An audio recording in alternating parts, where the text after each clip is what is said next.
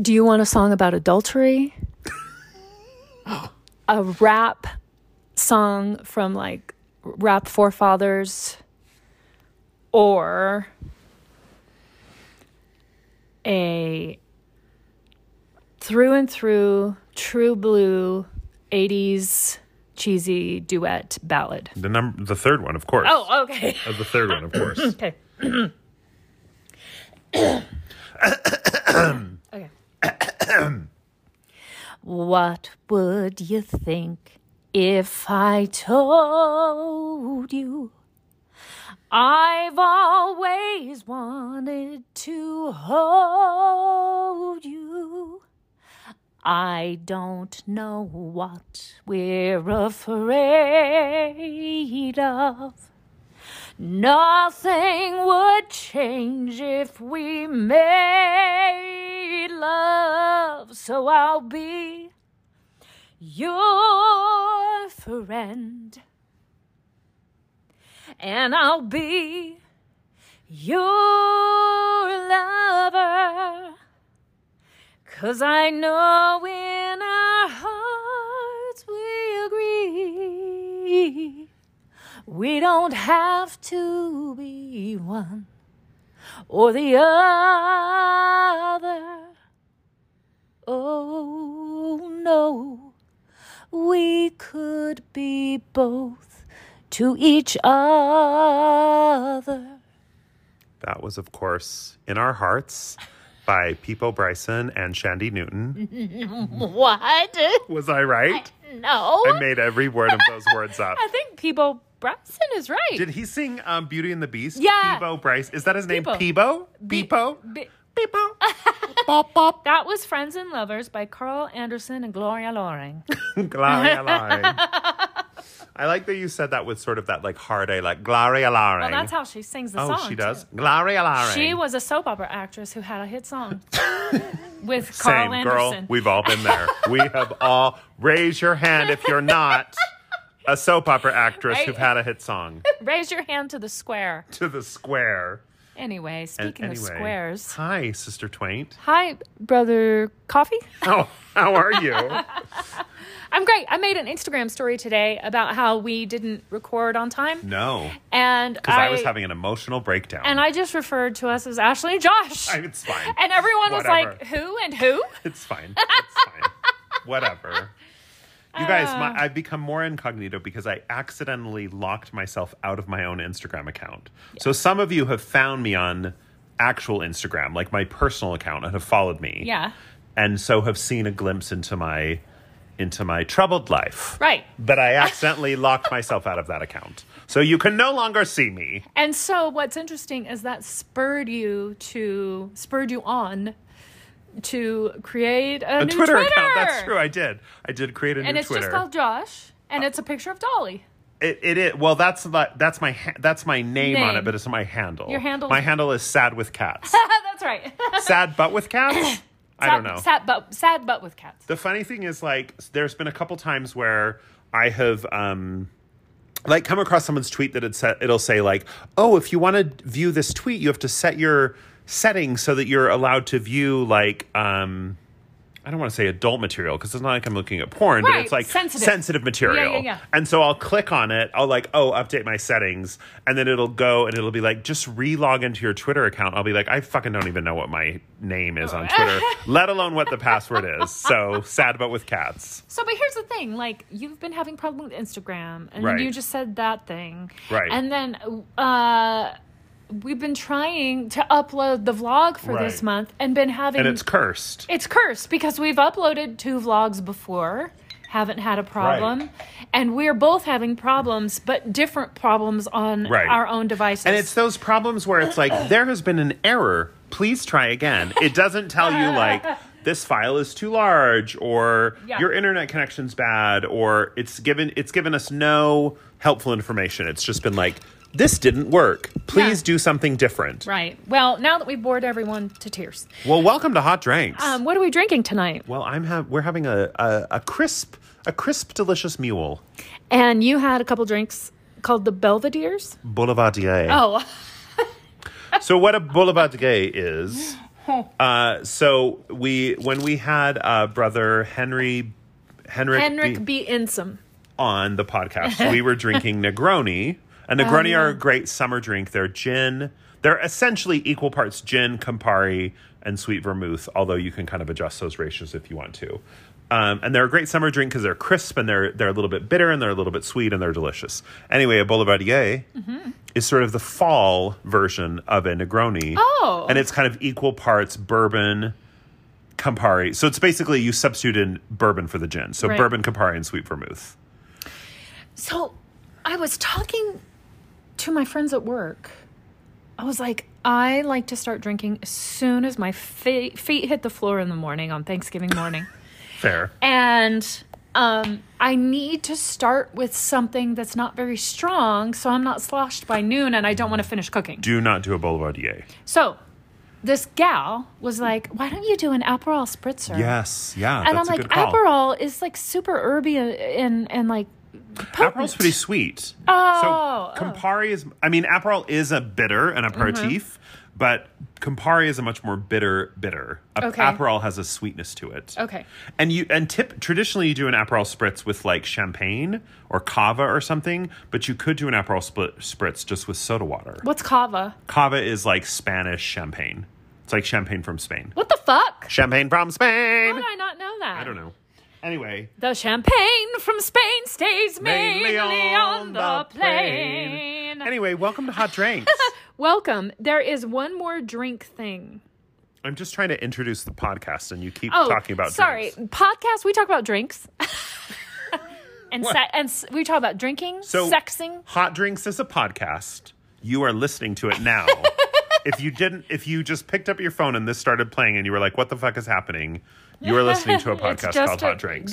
You shouldn't be looking for any images anywhere, any moving pictures. It's just our audio, voices. It's just us talking. Yeah. And we talk about drinking and sex and Mormonism and leaving Mormonism and leaving our marriages and how everyone should do that. Yes. Isn't that funny that I say that every time? How everyone should leave their marriage. Yeah. You're very anti-marriage. I am. It's fine. It's fine. You're saying it like you just realized that. Oh no, I know. I've known that for many a moon. Okay. Anyway, and we talk about trying to wade through the bog of parenting. Right. And we're both single parents. Right. You have a little bit more help than I do. Yes. I have Tisha, who's my ex-wife, who has the kids half the time. And my ex-husband Gary, who is my gex, doesn't my gay ex, and he doesn't do a fuckwad of work. Because he just lives in another state. He just lives in another and writes state. a check every month, and then goes off to visit the Maldives or something. Oh, speaking of, has he been to the Maldives lately? I just feel like that's something like you would come over. I'd be like, "Do you want a drink?" You'd be like, "Yeah, let me have a little red wine." I'd pour the red wine, and you'd be like, "Well, Gary's in the Maldives," and I'd be like, "Of fucking course he is." Of course. Gentle listeners, are any of you going to Mexico anytime soon? If you are, email me. And I'm not fucking kidding. That's all I'm gonna say. Because you want to get your Mexican diet drugs. I don't like calling them that. Okay. Fair. I like just saying Mexican drugs. Oh, but anyway. Okay. Anyway, but really quick, a great Thanksgiving or holiday cocktail. Right. Stumbled upon it today. I sent it to you, and you said I'm rock hard. It was rock hard. Okay, it's just like shaboing. If you're on Instagram, you can find this. It's the latest post on Water Pocket Distillery's Instagram. Why are we not sponsored by Water Pocket yet? I've been thinking about talking to them. Because you're like, hey, we make a podcast where we get really drunk and we say a lot of offensive, inappropriate things. Do you want to pay us money for us to advertise for you? We're drinking your shit. We are. Okay, so here's the recipe, and they call it a Snow Maiden. As soon as I read the title Snow Maiden, I knew it involved their liqueur Snow Angel. So I was already hard. And number two, I've been singing along a lot to the Frozen 2 soundtrack. So I was like, Snow Maiden, let's go. Let's go, Elsa. This is great. Let's go. Okay, so it's 2 ounces of their Snow Angel Kummel. Oh, fucking good. So good. 2 ounces of spiced cider, and they recommend Trader Joe's spiced cider. Yeah, let's make this next week. Okay. 1 ounce of fresh lemon juice. Done. And 0.75 ounces. It's very specific. Which makes me kind of... Makes you a little moist. Yes. Of honey simple syrup. And if you don't know how to make that, they put the recipe for that in the Instagram post. You guys, I've taught you 1,000 times how to make honey simple. But then you finish it off with... Can I say it? Yes. A tawny port float. What would that be? Well, a port is like a fortified wine, and a tawny port. Have you had port before? Uh-huh. I love port. Port's amazing. So a port is like a fortified, typically kind of sweeter wine that you have a small kind of cordial of. Right. Just a cordial. Just a cordial. At the end of a meal. Yeah. So you just do a little tawny port float, which is where you, if you want to be real snobbish about it, you put a spoon upside down. Yeah. You pour a tawny port. On the top of the cocktail. On top of the spoon, so it kind of floats on top of the cocktail and doesn't really mix in. Right. And now, if you don't want to go out and buy a bottle of port just so you can do a floater, because that's what it's called when you pour it on just a little pour on top of a cocktail. They said you can use some dry red wine. And then if you're feeling really holiday-y, you can garnish with grated fresh nutmeg. But of course you can. Delicious. Why are we talking about that? Because we talk about drinks on our podcast sometimes. I literally don't remember how we got there. Okay, so do we have any women's work to cover? Women's work is what we like to call our housekeeping. This women's work. This women's work. I don't know that. Do we have any housekeeping? I feel like we did. I feel like we feel a little discombobulated because we recorded our episode with Philip Seymour Hoffman. We actually recorded it early in the week, so it's been like a week and a half since we've recorded. We're a little rusty. Yeah. So I feel like we're still kind of finding our groove. And then we were going to record on Saturday, but then I was like, I'm spiraling into a pit of depression. And you were like, well, I'll come over anyway. And I was like, please stay away. And so now we're here and it's a Monday. So it's just everything feels a little off. It does. When you don't have family home evening, everything feels really off. It's true. So actually, everything felt off when we did have family home evening. Everything was horrible when we had family home evening. So I do want to have one little bit of women's work. Okay. Sorry, I'm trying to put my feet under a blanket. Mm-hmm. So we, as you may or may not know, have a Patreon. Oh, yeah. Which can be found at www.patreon.com/hotdrinks. Pause the podcast right now and write that down. Open your notes app, www.patreon.com/hotdrinks. Mm-hmm. And basically the way Patreon works is you can throw a little money our way to help us produce this podcast, and you get some little bonus materials, everything ranging from like bonus episodes to our newsletter, the Nabu Expositor, access to our vlogs, which we are having a really hard time uploading this month. Yeah. Also, God damn it. The highest tier of our Patreons, you get a gift each month in the mail from us. So anyway, yes. The reason I bring that up is it's nearing the end of November. And the way that Patreon works is it's sort of every month, whoever is signed up, whatever tier of the Patreon you're signed up for at the beginning of the month, those are the rewards you get for that month. Yeah. So if you're a Patreon and you've been like, hey, I want to try the gifts this month, or I really want to see the vlog or whatever, now's your chance to like up your membership. Or if you haven't been a Patreon and you're like, I want to check this out for a month, you can sign up now. And then you'll get all the access starting in December. And the cheapest, the cheapest membership is $1 a month, but you don't get a damn thing. No. The membership where you actually get access to some things is $3 a month, you guys. Yeah. That's cheaper than your So Delicious if you live in Utah. It is. It really is, unless you get the kitty size. I don't know if they have kitty sizes. I don't have any idea. But, so if any of you out there have any idea of how we can upload our vlog, we had been doing it with YouTube. We're going to figure it out. We'll figure it out. All right. Or we might just record a different vlog. We just might have to do that. And also, one of the gifts that our patrons got last month for the gift levels, which is the highest tier, they got Hot Drinks coasters. Little coasters. They're very cute. They are so cute. I have a few extras over on my fridge. One day they'll be in every home. Every home in America will have these coasters. So as if you saw Sister Twain's Insta story today on the Hot Drinks Instagram, we've both had a challenging month of November. Oh, yeah. You've been working 60 hours a week, stressed out, trying to keep things afloat. I've just been a mess as usual. And so we were coming together tonight and we were like, what should we talk about? Should we do this? Should we do that? We were trying to figure it out. And then we landed on, I don't even know what we landed on. What did we land on? We are going to have sharing time lesson 2. This time the lesson will be given by Brother Coffee. And the lesson is? What the fuck is wrong with Brother Coffee? You guys, I don't know if I should spoil this because I feel like it will just make people sad. But we tried to do this episode with Philip Seymour Hoffman when she was in town. And it's going to happen when she comes back. We were going to do like a mini therapy session with Philip Seymour Hoffman. Yeah. With me in the hot seat. Yeah. But just like schedules and coordinating and whatever, we couldn't quite make it work. Because again, this month has been a fuck tornado. Insane. A fuck tornado. Fuck tornado. That sounds really good. So let's take a little break. Yeah. And when we come back, you're in charge. You got the mic. You got to ask all the questions. I'm going to. And if you don't answer them, God damn it, I'm going to cut you with a knife. Should I get a knife ready? Yes. No, I'm just going to answer them all. It's going to be fine. Oh. I'm fine being pretend vulnerable. Well, let's take a break. What are we doing?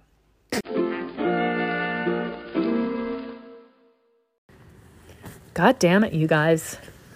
Okay. We're back. Brother Coffee says he's going to really answer my questions. And I handed her the microphone, which I normally don't do. So this sharing time, when I did my sharing time, I had a story. And I feel like, sharing times are going to be all different all the time. Sometimes you've prepared a really charming lesson for the children with visual aids, with songs. And sometimes you just turn on one segment of the Living Scriptures and you just play that. Do you remember those cartoons, The Living Scriptures? Oh, my God. Yeah, and kind of like when you go to conference, you always have the one, the general authority that will always have a charming old time anecdote. Right. And then you'll have the one who has like, with these 7 steps, you can improve your relationship with the Savior. Yeah. And then you'll have the one that's like, don't forget, we still hate faggots. So it's somewhere in there. It's one of those 3.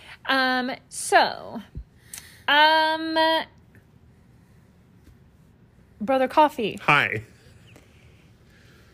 Let me preface this for the gentle listeners. So, you are always in some state of self-loathing. Yes. Which I can't believe I'm allowing this to be an episode.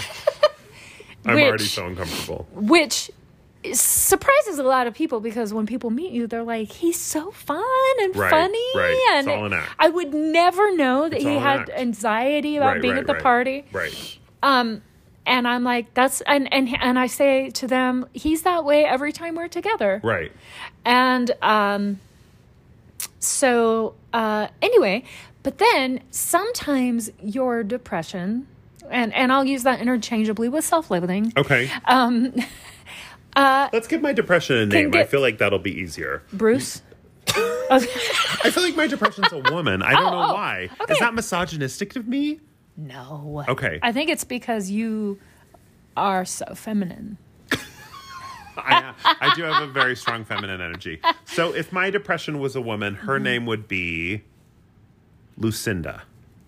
Does that work? Okay. Sure. All right. Lucinda. All right. I was going to say Gladys, but... Oh, let's go with Gladys. I like Gladys better. I like Gladys better. I didn't mean to no, demean you. You're fine. You're important to me. So I value you. Okay. So when Gladys rears her head... Okay. Sometimes Gladys gets in there. Like, she comes storming through. And every corner you turn, there she is. There she is. And this is when... Without the 4 pips. Just Gladys herself. And every once in a while, you'll say, I'm not in the best place. Right. I'm not in the mood to go out. I'm not in the mood to have people come over. Right. And I would say maybe it gets that bad maybe 20% of the time. Oh, I think it's more than that. Oh, okay. Like 40% of the time. 40, 50% of the time. I'll meet you halfway and say 30. All right, great. 33%. Deal. And you'll say, I'm in a really dark and twisty place. Yes. Or you'll say, I have spiraled into a pit in which there is no bottom, and I'll never see you again. It's so interesting to hear this from your perspective. I'm really actually really enjoying it. And most of the time I'm like, hey, I get it. I've been there. Right. I go there. Right. I visit there. Right. And eventually, you pull out of it, Right. and I pull out of it, and Right. whatever.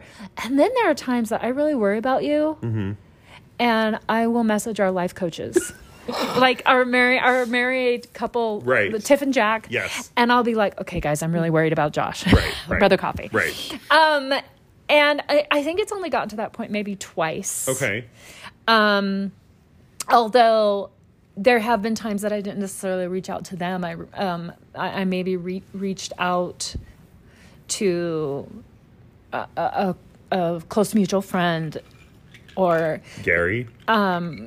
sometimes Cindy and Brother Tian come in my face, get a Fair. group text from me. Okay, good. And Okay, I good. say, guys, I'm worried about Brother Coffee. Okay, good.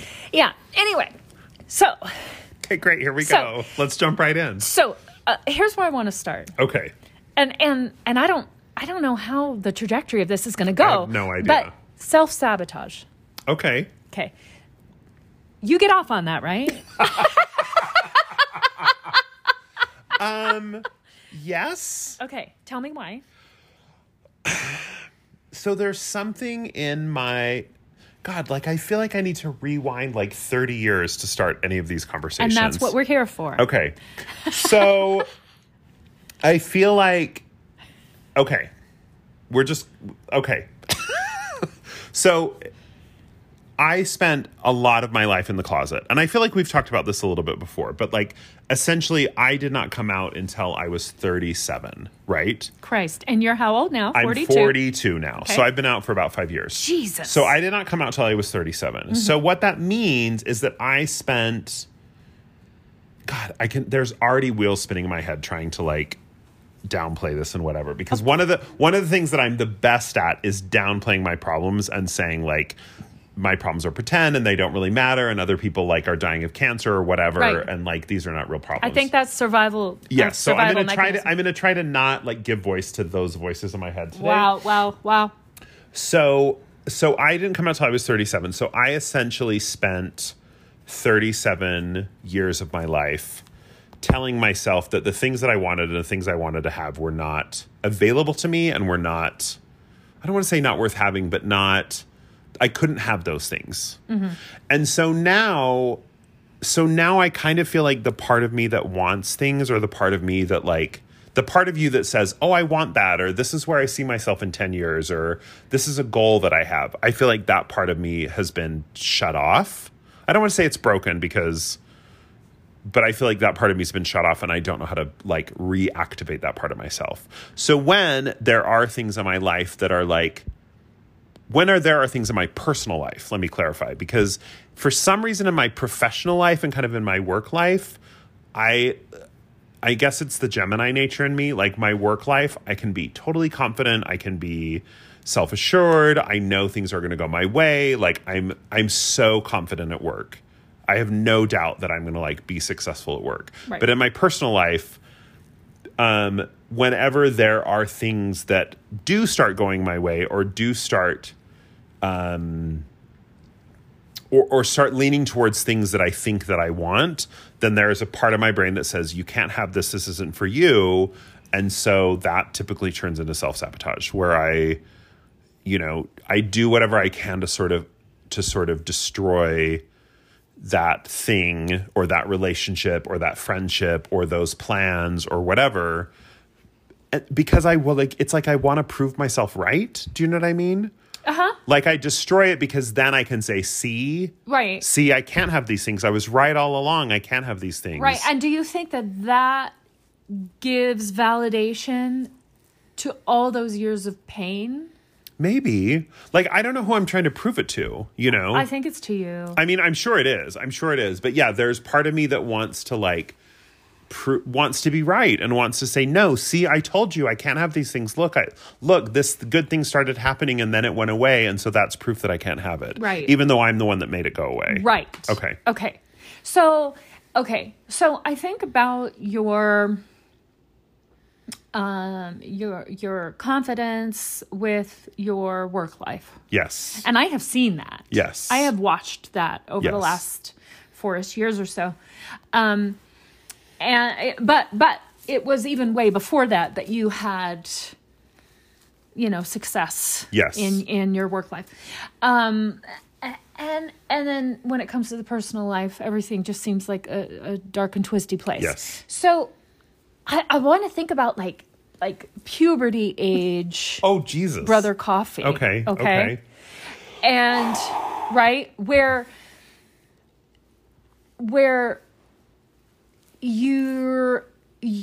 so during puberty, our sexual cravings are just out of control. Right. Not that we do anything about them as Mormon kids, No. but it's the craving. Right. And not only were you told, like us straights, that just wasn't okay. Right. But you also heard you're an abomination. Yes. Right. Yes. Okay. And so when you, let's say, so this is me just like guessing. So tell me if I'm right. So I'm guessing you probably, at that time, you had what? Boy Scouts, you had school and church things. And you could throw yourself into those things and probably keep them separate for a second enough to like, okay, I can find my value in these things as long as I forget that. And then when those things aren't happening, the dark and twisty place gets louder. So when I was that age, I feel like I was unstoppable. Like I got everything that I wanted when I was like 12, 13, like through high school. Like, what do you mean everything you wanted? Like I was, the teacher's quorum president, and I was the lead in the High School Musical, and I got any job that I applied for. And I feel like I had no questions about my abilities to get what I wanted when I was that age. And I don't know how that connects, because obviously that was also the age that I was starting to figure out that there was something about me that was different, and something about me that at the time I thought was wrong or broken.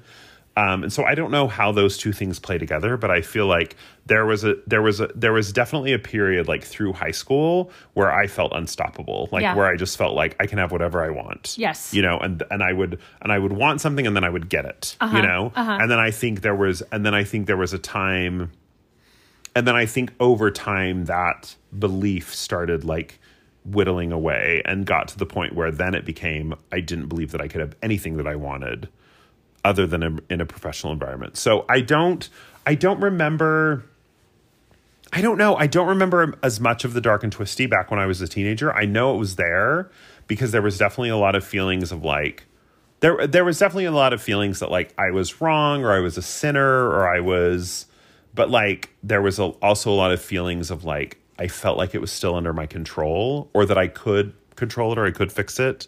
Like if I stopped looking at porn, then I would stop having these feelings, or whatever. Yeah. But there was not that element of like self-sabotage then. I felt very unstoppable then. I don't know what that means. Interesting. Let's take a break. I need to figure out what my next line of questioning is. I need another drink.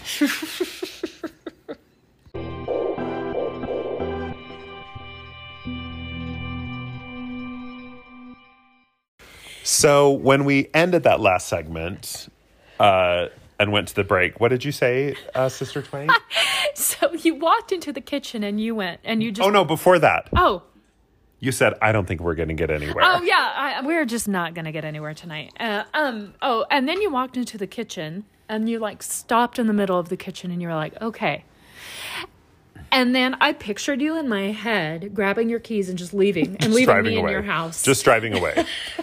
Also, yesterday you were like, I feel like, or the day before yesterday, you were like, I feel like we need to do something like light and funny because Thanksgiving's coming up and that's hard for everybody. And I'm like, okay, yeah. And I had this idea that I think we're going to do where we do a mystery top 5, and I like say my 5 things, and you have to guess the theme. And if you can't, then I start talking about them.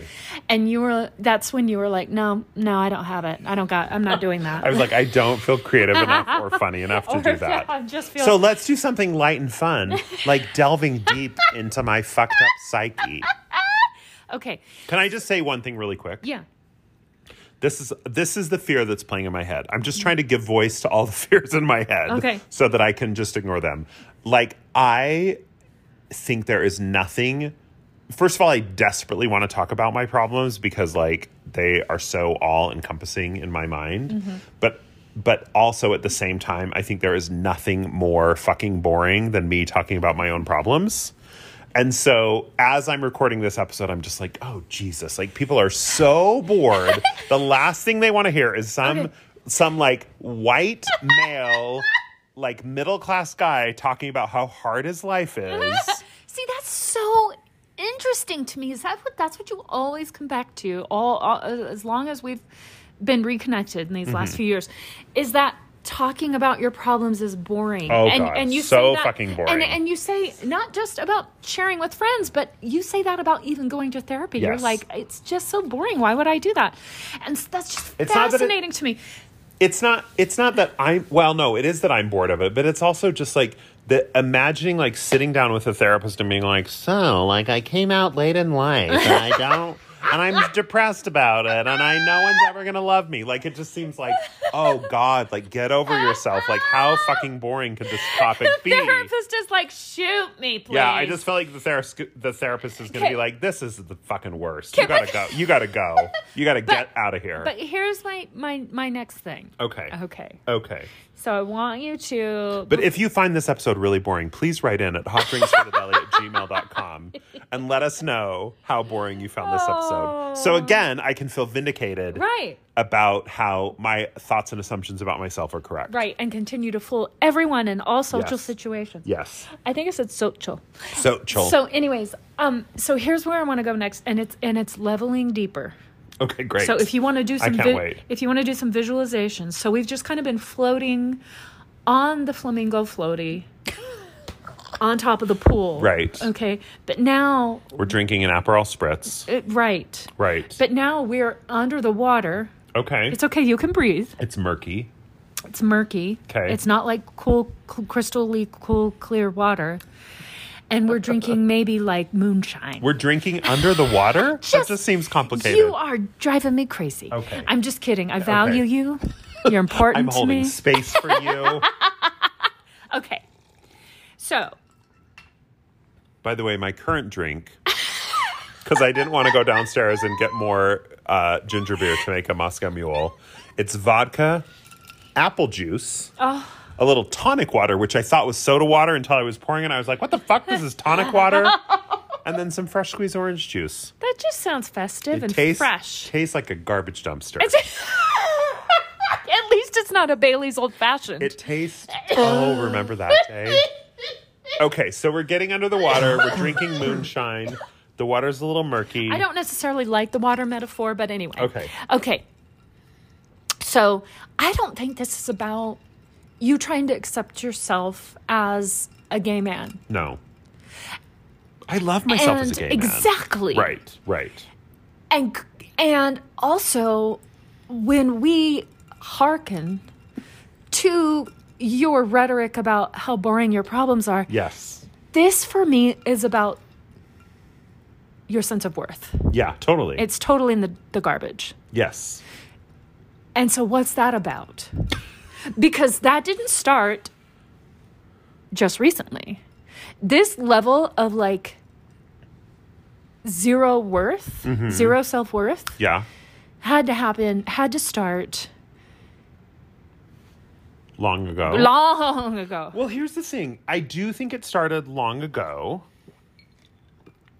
I don't know. This one's a really tricky one for me because when I talk about not being able to think about like the things that I want or not being able to believe that the things that I desire are things that I can have, people often will say, oh, you don't think you deserve those things or you don't think you're worthy of those things or whatever. Or they think there's some like guilt associated with like being gay and so it's and it's tied to this like my Mormonism or whatever. And maybe there is some of that. I mean, let's just put that on the table that neither one of us are mental health professionals, so maybe there is some deep connection to that.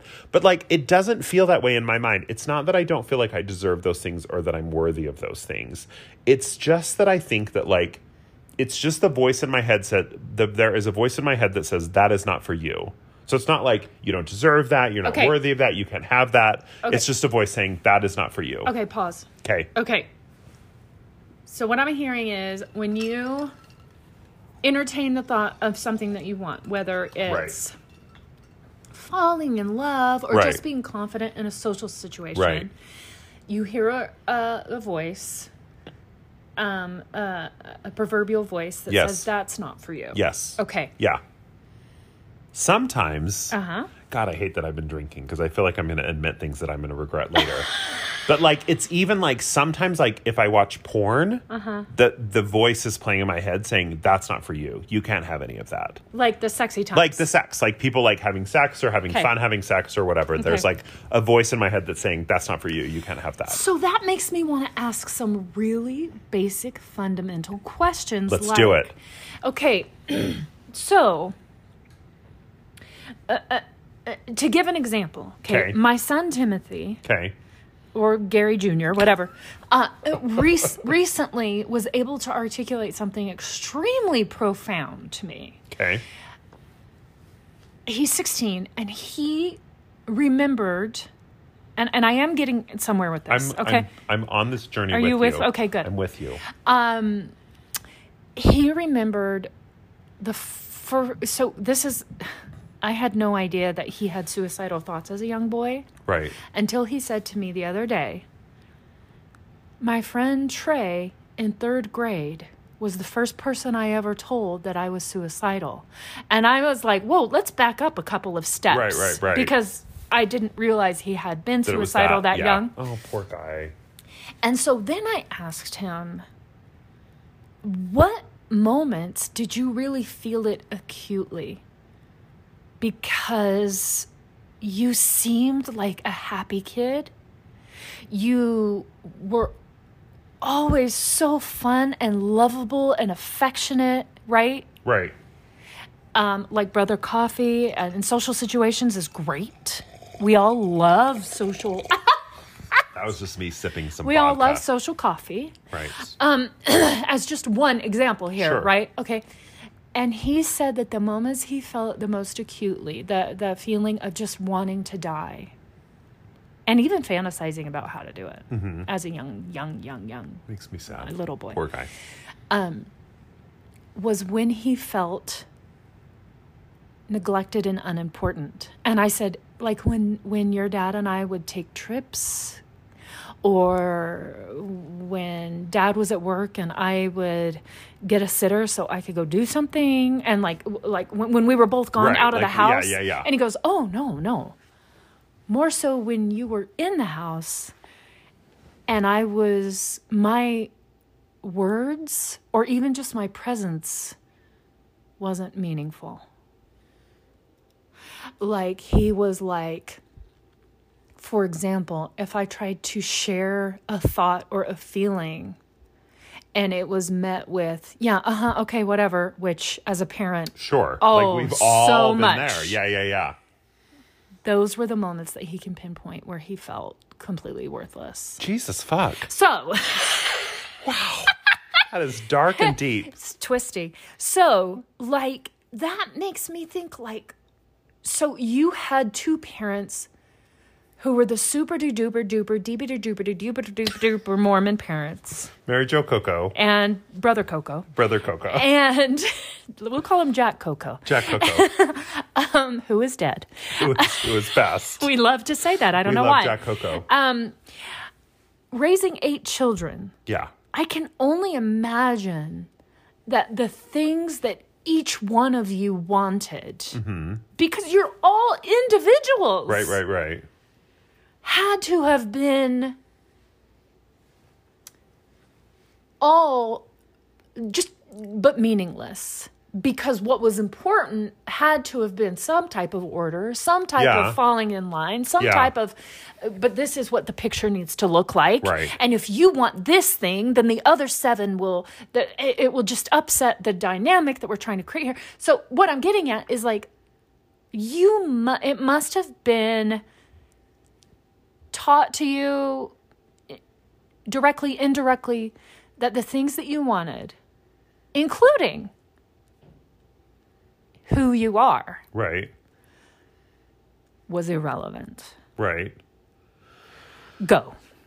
So this is something that you and I have discussed many times over the years about my childhood. Oh no, what are you going to say? My parents did their best with what they knew. No. Okay, I'm not going to say that at all. Okay, good. But what I will say is like, it is really hard for me. And again, maybe this is just because of my own lack of self-awareness. It's really hard for me to pinpoint traumatic moments in my childhood. What's that test I took?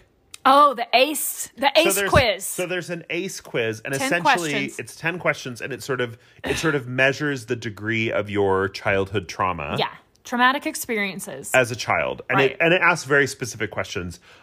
What's your ACE score? Mine's a 6 out of 10. And then like Brother T Income is like a 10 out of 10. He's a 10 out of fucking 10. When I took the ACE quiz, I was a 0 out of 10. And that's frightening. And again, like maybe I fully acknowledge that maybe I'm disconnected from some of the trauma that happened in my childhood, but like I really don't remember my childhood being traumatic. I really don't. But I think that when people talk about childhood trauma, they think about questions like that on the ACE quiz. Right, which like, is very much about like, were Right. you abused? Did you have a parent who had a substance food? abuse? Yeah. Did Like, you not have food? It's very dramatic kind of questions. Very clear examples of very clear trauma. Right. Right. And I was telling you, and I've told many of our close friends, including Philip Seymour Hoffman, that there needs to be a quiz geared just towards religious trauma because Yeah. it's totally different. Yeah, like there was never like not food on the table, or there was Right. never. You never saw your mom pushed, hit, Yeah. something. There was nothing like that. No, your dad no, never not at threw all. anything at No. her. Okay, see, yeah. So I think that the reason you're so resistant to therapy is because it's going to uncover some things that you have purposefully blocked out. I mean, that could totally be true. And they're way more, what's the word I'm looking for? Not subtle and not subtextual, but like, and not quite under the radar. Maybe it's insidious. But no one ever had ill intent. Right. But in my mind, and again, fully acknowledging that I could just be unaware of my own trauma, in my mind, my trauma is very much self-inflicted. I should say when I say self-inflicted, as I say that out loud, self-inflicted based on the things that were taught to me by Mormonism. Okay. So there's certainly an external influence, but I don't see, and again, perhaps I'm naive to my own whatever, I don't remember like experiences with my parents or experiences with my siblings as a child that felt traumatic. Okay. But what I do remember are things that I told myself that were traumatic. Okay. And the things that I told myself were certainly informed by the Mormon religion that I was growing up in. You don't come Right. into the world as a baby, as an infant, Right. with a natural knack to be self-harming. Right. Physically, emotionally, mentally, whatever. Right. You don't. You Right. have to learn that. Right. So here's the question I want you to think about over the break. Okay. I just want to hear one story from your childhood about when you were sad. Oh my God. Okay. Let's take a break. You can't even think of one.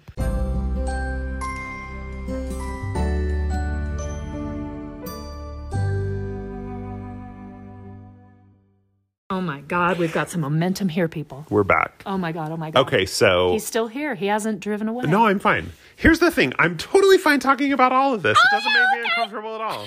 It's all fake vulnerability. So I remember when my grandpa died. Age? Your age. God, I'd have to look at a calendar. I feel like I was pretty young, like 8 or 9 maybe. So pre-puberty. Yeah. Okay. And I remember, so this was my dad's dad who died. And he was my first grandparent who died. Okay. And I remember walking around my yard. And I feel like in my head, we were doing some sort of construction in the yard or something. Because I remember there were like big piles of dirt. Like maybe we were putting in a new sprinkler system or something. And I remember talking to my dog, whose name was Max. Oh. Little Max. Yeah. About like just being sad that my grandpa was gone. And just missing him and I remember like sitting on a big mound of dirt with Max, my dog. Yeah. And telling him that I was sad about my grandpa being gone. Okay. Is that it? Yeah, that's the sad story. Okay. So where are we going with this? So where the fuck are we going with this? Okay. Sister Twain. So you were 8 or 9 and you were sad. Was this your first experience with death? Yes, that was my first kind of close family member who had passed away. And did you, when you shared your feelings with Max, did you feel some relief, connection? Yeah, I think so. I don't remember for sure. Right. I don't know why I told the dog Max about this. So that's interesting. But I did. Did you have a sibling that you shared things with? Maybe not. Which means probably not. Right. Who are your closest ones in age, above and below you? My sister, Tiffany.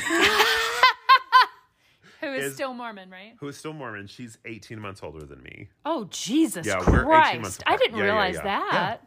And she's the one that lives in another state or something. No, she lives in the same state. She just lives kind of far away. Oh, okay. Yeah. And then right under you. And then younger than me is my brother, Antoine. And what's the age gap there? Antoine is 2 years younger than me. Okay. And Antoine has not been a Mormon since he was like 14. Oh, then I know the one you're talking about. Antoine was the kid that when my parents were like, and then God turned all the evil people black. Antoine was the one as like an 8-year-old that was like, that's fucking racist. And me as a 10-year-old was like, that makes a lot of sense. Okay, great. Like I was just hook, line, and sinker. And Antoine was like, this church is bullshit. Okay, so let's be hypothetical. Let's be hypothetical. Okay, I'm going to ask you a question, and instead of saying I don't know, just come up with something. Okay. What do you think Tiffany was doing when you were feeling sad that day? Is Tiffany my older sister? Yes. Okay. What do I think she was doing? Yeah. I mean, I think she was feeling sad too. But who was she talking to, or was she playing with her dolls? She was probably sitting in her bedroom. Okay. There was a lot of pink, I remember. Okay. Being sad. Did she have her own room? God, I don't remember. Probably not. There were 8 children in my family, know. so it was very rare that anyone had their own bedroom. Did you ever see Tiffany crying when you guys were little? Not that I remember, but I'm sure I did. Did you guys ever fight? Oh yeah, like we fought like cats and dogs. Like cats and. Did you ever see a sibling cry? Oh, all the time. Yeah. Okay. Yeah. I mean, we were not that I remember specifically. I feel like we were a very like we were a very like passionate family as kids. Okay. Like we fought and we laughed and we like it. I did not grow up in a house that was like repressed about emotion or like, people holding things back or whatever. We were very aggressive about our emotions. Yeah. Whether they were good or bad or angry or sad or happy or laughing or whatever, like again, I don't feel like my childhood was like repressed or weird. So you're sad about Grandpa. Yes. Why didn't you go to Mom or Dad to tell them you were sad about Grandpa? Or did you? I don't recall. Do you recall their demeanor at all during that time? Like at the funeral or later that day or anything like that? Did your dad cry when his dad passed? I think so. I don't remember specifically, but I think so. Yeah. So when I was 8 years old, I had a grandpa that died. Yes. And I remember seeing my aunt cry. I remember seeing my dad cry. My mom, who wasn't even necessarily close to him, because it was her father-in-law, she cried. And of course that made me cry when everyone's crying around me, And if I remember correctly, that was also my first experience with death. I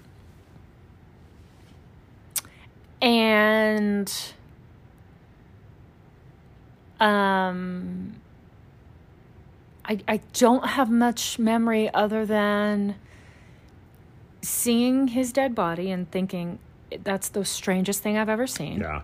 Was he in like temple clothes? No, because this was not my parents are converts. Okay. Yeah. Okay. Because that's weird. Just let me say, when you're a little kid, Oh my God. and then you go to the funeral, That's trauma in itself. and your grandpa is wearing a hat that looks like the peculiar purple pie man from Porcupine Peak. You know what I mean? Yeah, and yeah. like a weird sash, and then like a green apron. Like the whole thing is so weird when It's you're a so kid, and weird. you're just like, you have no context for that. Yeah. And so you go to the funeral, and you're like, here's grandpa. Wait. He's dressed like a weird baker man Yeah. with a green apron. With a green apron. Yeah. Yeah. So yeah, that's weird. In the strangest clothes that you wouldn't see Yeah. when you go to the grocery store. Interesting. Okay. There was just a weird pause. I mean, here's what I will say. Okay. I feel like you, and we've talked about this before, you are very interested in what happened in my childhood. Mm-hmm. Either nothing happened in my childhood, Yeah. or it's so deeply buried, Right. I have not even begun to unearth that. Yeah. And so I feel like we need to shift the timeline forward to my more contemporary traumas Okay. and self-hatreds. Okay.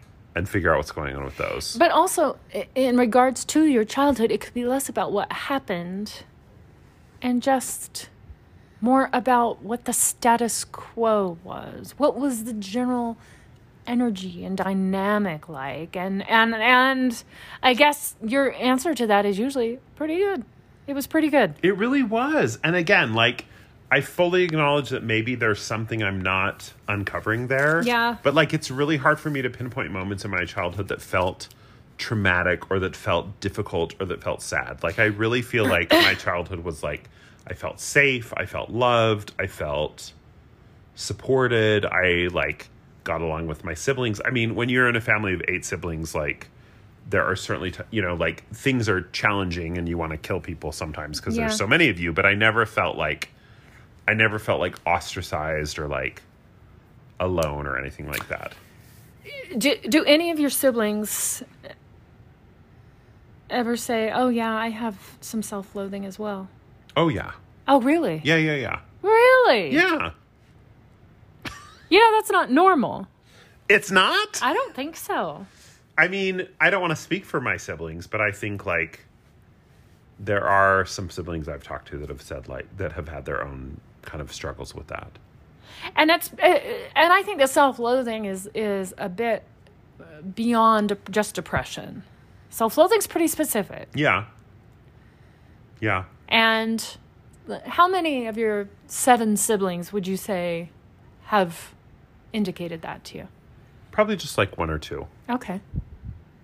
Interesting. Dear siblings, if you're listening, let me know if you're one of the 1 or 2. I don't want to hear any shit about mom and dad did their best with what they had. No. It's not that at all. Like I mean, I know, like I said, I don't remember. No, I know. Yeah, I hear you. I don't remember experiences of my I hear you. childhood that I were hear you. traumatic that way. So, okay. You jumping forward Okay. to more current trauma. Sure. Is this the most boring episode ever? just in my head, I'm like, this is the worst episode. I you ever guarantee recorded. you that this will be Sister Volva's favorite episode of all time. She's always asking, like, Hi, Volva. how are we going to get Brother Coffee to get his shit together? Hi, Volva. I love you. He needs to love himself. But current trauma. Yes. So you are coming out of the closet at a late age Right. for as far as coming out. Right. Right? Right. 37. Right. And what that requires is to do that in your community, in Yes. your family Yes. of many Yes. Mormons, Yes. while you were in the bishopric. I was only the 3rd Mormon in my family to leave the church. Right. Now there are 5 Mormons who have left the church. Exactly. You're welcome, number 4 and number 5. You're welcome. I made that easier for you. That takes some real, like just raw not vulnerability, but like nakedness. Here I am, for better or worse, come what may. Even as you were like winding up to what you were going to say, Yeah. like my skin was like crawling. Tell me about that. What? Because I just don't like whenever people are like, oh, that was so courageous, or you did something like so, wow, that must have been so hard. I'm just like, it makes my skin crawl. Well, it was. Why? Because I don't see it as a courageous act at all. So I saw it as I don't necessarily use that word. Right. In my mind, Right. I see it more as, you guys, this is me, here I am. You've got to take it or leave it, because I have to be this now. Yeah. Or I'm going to fucking crumble into nothing. Yeah. So that's how I see it, as more survival mode. Yeah. It was a survival, an act of surviving. Yeah. Okay? Yeah. Right? Yeah. Does that make your skin crawl? A little bit. Why? Because in my mind, I don't remember how much we got into this on the episode with Tisha, my ex-wife. Oh. But shout out to Tisha. Everyone loved Tisha. Yes. Such a fan favorite. Such a sweet ghost. In my mind, like I don't give myself any credit for me like coming out. Like I feel like my coming out and those conversations and whatever were very circumstantial, and were like, they kind of happened because they were what had to happen. And, because of whatever other circumstances with what was going on with me and Tisha.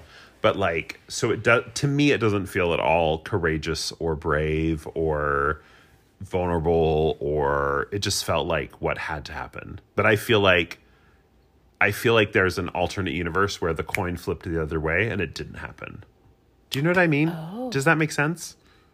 What does that alternate universe have to do with you right now? I just feel like there is a like the fact that I came out did not seem inevitable. Like I did it because it was what was like convenient, or what was the right thing to do at that moment. But like in a different circumstance, I would have still kept it hidden. Okay, so you actually feel.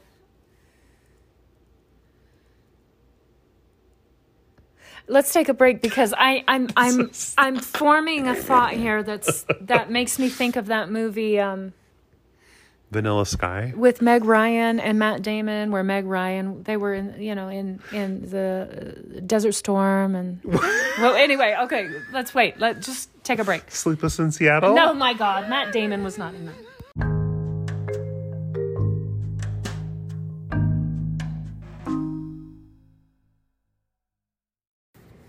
Here's a conversation Sister Twain and I had. What was that? I said, do you know where we're going in the next segment? And she said, yeah. And I said, is this the worst episode we've ever recorded? And she said, I don't remember. I don't think I said anything. No, I think you just laughed. Anyway, we're back. Okay, so let's talk about my trauma some more. So what I was trying to get at is like,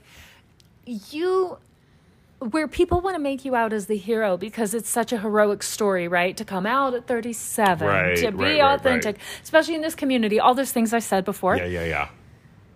But I think what you're getting at is you just kind of came out by default. Yes. Because Tisha left the church first. Yeah. And then you guys decided things weren't working. Right. And your contribution to that conversation was, well, it's because I'm bisexual. Right. And she's like, okay, let's get a divorce. And then you're like, oh, okay, I guess I'll just be gay. Right. Well, I said I was gay before we decided you to did. get a But divorce. okay. So you went from bisexual to gay and then divorce. Yeah, okay. yeah. And you were just, and so it was more like you were just kind of following the line of dominoes as they kind of. Yeah. Like I don't see any courage in that act. Okay. It wasn't like, because and you feel that because you didn't go to Tisha and say, look, I'm gay, let's get a divorce. Right. So here's the thing, though. Okay. What's the thing? From Twain's perspective, and that's me, And that's me. And twaint does not necessarily mean my vagina. Right. From your vaginal perspective. Just said it doesn't mean that. Oh, I'm sorry. Anyway, here's what twaint thinks.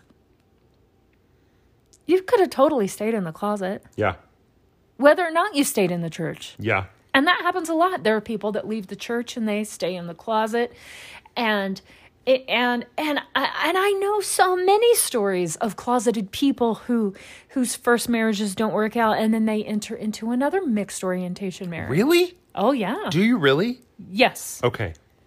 And you know what contributes to that is the homosexual person in that scenario never really ever came out of the closet. Right. Yeah. Right. Whenever I see someone who I think like, oh, that guy's probably gay, my first question is always like, is he Mormon? And if someone's like, oh, no, he's not really Mormon, I'm like, oh, then he must not be gay. Because in my mind, if you were gay and you weren't Mormon, you would just come out. Right. And I know that's a very narrow view because I know there's a lot of reasons not to come out that have nothing to do with Mormonism. Sure. But in my mind, I'm just like, oh, he's not Mormon? Okay, well, then he must not be gay. Because if he was gay, if he was Mormon, right, like that would be the thing keeping him back. But if he's not Mormon, then he would just be out. Right. So interesting. Interesting. And so now what I'm kind of left with, and I don't think that we need to come to any conclusion, and I don't think that we could unless we had at least, I'm going to give it 18 months of therapy. And like I was going to say, unless we had a professional therapist as a part of this conversation. Is that, you know, you coming out by default, if that's what we want to call it. And there's such an interesting look on your face right now, too, as we're talking about it. Really? And your whole manner is very just kind of like, yeah, I'm not special. Yes. Did I hit it on the nose? Yeah, totally. And you're not special because you're one of 8 children, right? I'm just kidding. I'm just trying to go back to that. But like, no, because in my mind, like, I think it's like I said before, like, I just think my story is like boring and uninteresting. It's the same old story we've heard a million times. Right. There's a million guys in Utah who have the same story as me. So they got married and had kids and came out later in life. But your trauma isn't about that. No, I know. Not remotely. Right. I don't think. When I say no, I know, what I mean is... You're like, I know, shut up. I'm just saying things to get you to move on with the conversation I don't actually know, quote unquote. And when I'm like, yeah, right, what I actually mean by that is like, sure, just keep talking and move on with the conversation because I don't actually believe what you're saying is right. Yeah, to be fair. So, do you ever feel like you've done anything courageous? No. Do you feel like you've ever done anything that is special? Oh, no. Do you think there's anything that's special about you? Oh, no. I fucking hate this conversation. Even your, like, coffee cup with the monkey on it dressed as a human with cactuses growing up? I think there are things like... I say this all the time. Like, I think on paper, like, logically, I understand that, like, I'm an interesting person. I'm a great cook and I'm a great decorator and I have a great home. And like logically I understand all of that, that like I'm a catch, quote unquote, catch. Okay. But emotionally, I don't believe any of it. You guys, I don't think I've ever seen Brother Coffee this vulnerable. I'm so uncomfortable right now. And like the way that he's talking, I don't think I've ever seen this, demeanor. Do you mean drunken stumbling through my words? No. Okay. Yeah, I logically I can see all those things. And I've said that before, I think, on the podcast. Like, if someone was like, hey, I'm going to set you up with a guy, and they like described me, I'd be like, great. Like, that sounds amazing. Yeah. Like, yeah, hook me up. Right. But emotionally, I don't see any of those things. I don't believe it. Let's go back to you coming out by default. I thought you were going to take me back to my childhood. When you and I was like, fucking Jesus. No. So when I say that, So you just, when I say, or if anyone were to say, so you didn't really come out as a courageous act. It was just No. by default. You're Right. like, well, why not? Yeah. Is that embarrassing? Okay. Here, let me ask this specifically. How does it make you feel that you spent 37 years in a torturous existence for you to just kind of go, well, I may as well just be my authentic self now? I don't know how to answer either of those questions. But do you see what I'm getting at? Oh, totally. Okay. Yeah. But like, I don't know. It's hard for me to hold any space for the fact that like what I did was courageous or admirable. Okay. Like deep down, I don't. Don't then. Forget it. Yeah. Deep down, I don't. Scratch it. I don't want to say I don't believe it was or whatever, but like deep down, like in my mind, it wasn't courageous or admirable what I did. Okay. So it's hard for me to say like, oh yeah, that was great, or oh yeah, that Right. took a lot of courage or whatever. Yeah. We already covered that. Yeah. So I don't know how to answer your question. okay. So is there a part of you, and I'm not like trying to chisel away and You're get to fine. the bottom of You're anything. fine. This is where I feel like the next question is going. Is there a part of you that was like, what was the 37 years of misery for? Literally, I've never thought about that. Do you think you're as miserable now as you were then? I think on some levels, I'm like galaxies happier now than I was then. And I think on some levels, I'm like so much more depressed and anxious and sad than I was then. And so, I think about, and forgive me, a child. Forgive me, Gary. In a family of 8, in a Mormon setting, Putting their shoulder to the wheel. in a Mormon culture. And I think, Heavenly Father, are you really there? And do you hear and answer every child's prayer? and I often go walking Oh my- in meadows of clover. Stop. So none of us that were raised within this religion and culture were given tools to find a sense of self or to even value self. Isn't that amazing? And so I kind of think how you say your chasm's deeper in depression now than you were when you were closeted. Yeah. And I wonder if it's because you don't have the tools to, when people say, oh, I'm so glad you're your authentic self, where you're like, I don't know what that means. Yeah. I don't have the tools. I don't have the language. And I don't even know what type of path that would look like for me to go down to really be my authentic self and to embrace that. I think part of it for me too is like, and I've said this to people before, like you can't just open one box. Like you can't be like, oh, I'm just going to open the homosexuality box and I'm going to leave all the other boxes that I've sealed up my whole life closed. Like as soon as you start opening one of those boxes, you start opening all the other trauma and all the other boxes. And so like, as soon as you start trying to like be your authentic self or live your authentic life or whatever it is, in order to do that, you have to address all the things that you buried and hid and avoided for all your life, from your childhood to your adolescence to your adulthood, whatever.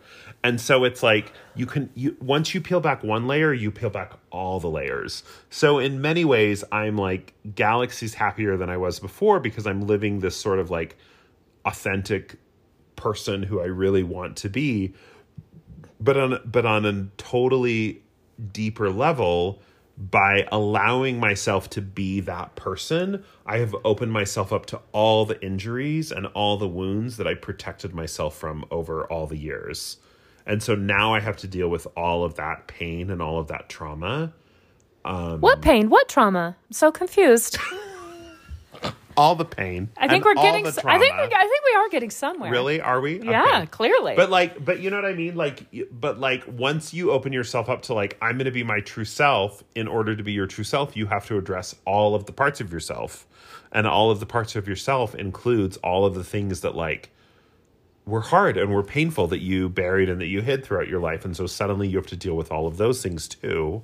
Yeah. And so it's easier just to drink bourbon and watch Netflix. This is fantastic. Is it? I mean, I feel like maybe I just haven't been listening to you. Oh. And tonight I've listened to you for the first time.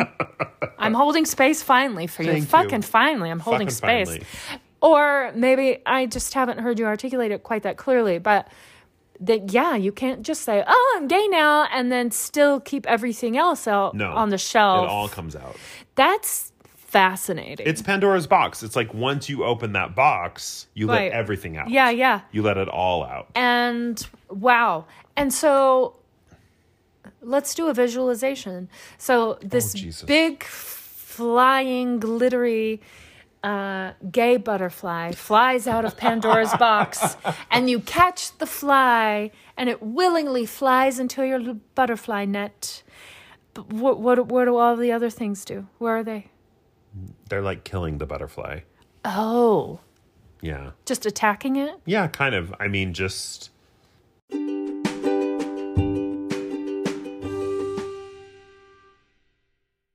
Trump thing, taking credit for...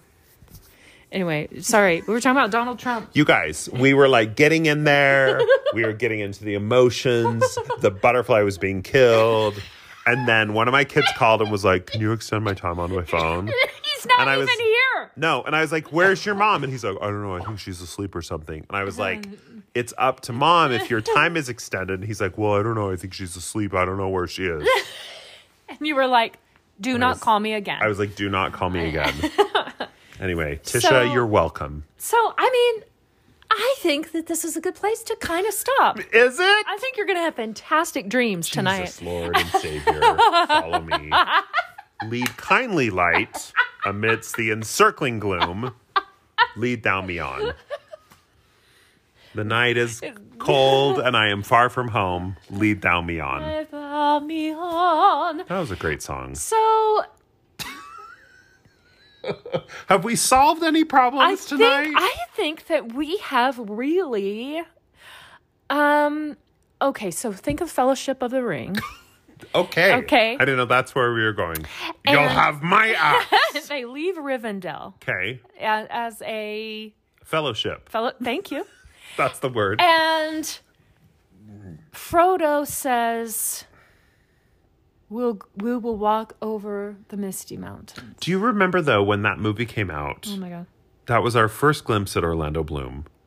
And he had that long blonde hair. Oh, my God. And he was like a fucking vision from the heavens above. He was like a fantastical angel. He was so gorgeous. He was a tall, elvish I couldn't process it. Oh. And then have you seen recently the photos that came out with his penis in him? He has an amazing penis. Does he? I didn't see the penis. He has a huge dick.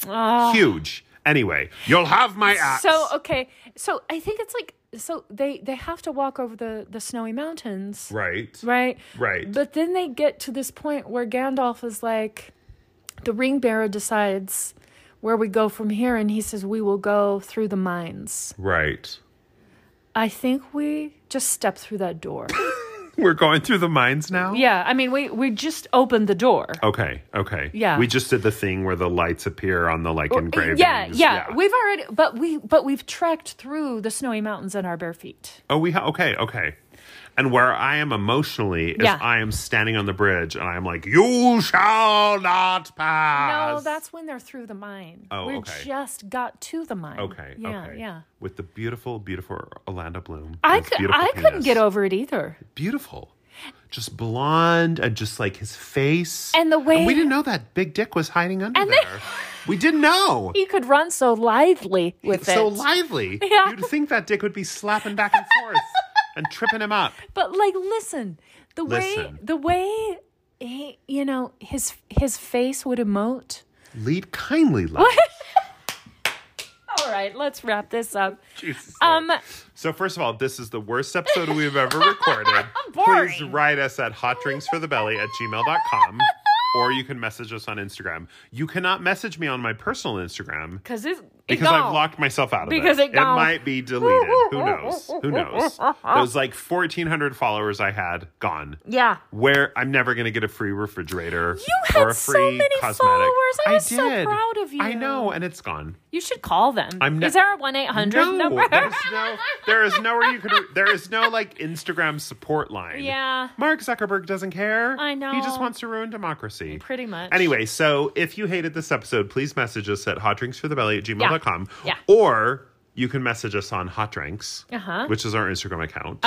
Or Hot Drinks, our Twitter account. Our Twitter account. You Or- will also, if you want to go to Hot Drinks, you can see things we have found in Brother Coffee's house. Today's episode will feature a photo of A golden hand. a golden hand that Sister Twain found in my house. That sometimes when you're in the bathroom peeing during a break, I might play with.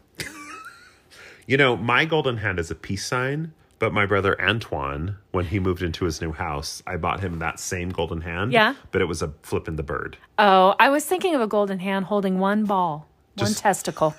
I'm so sorry, Okay. Antoine. Anyway. I'm so sorry. So we also have the Patreon. Yes, so Hot Drinks or www.patreon.com/Hot Drinks. And just $3 a month, which is the Terrestrial Kingdom.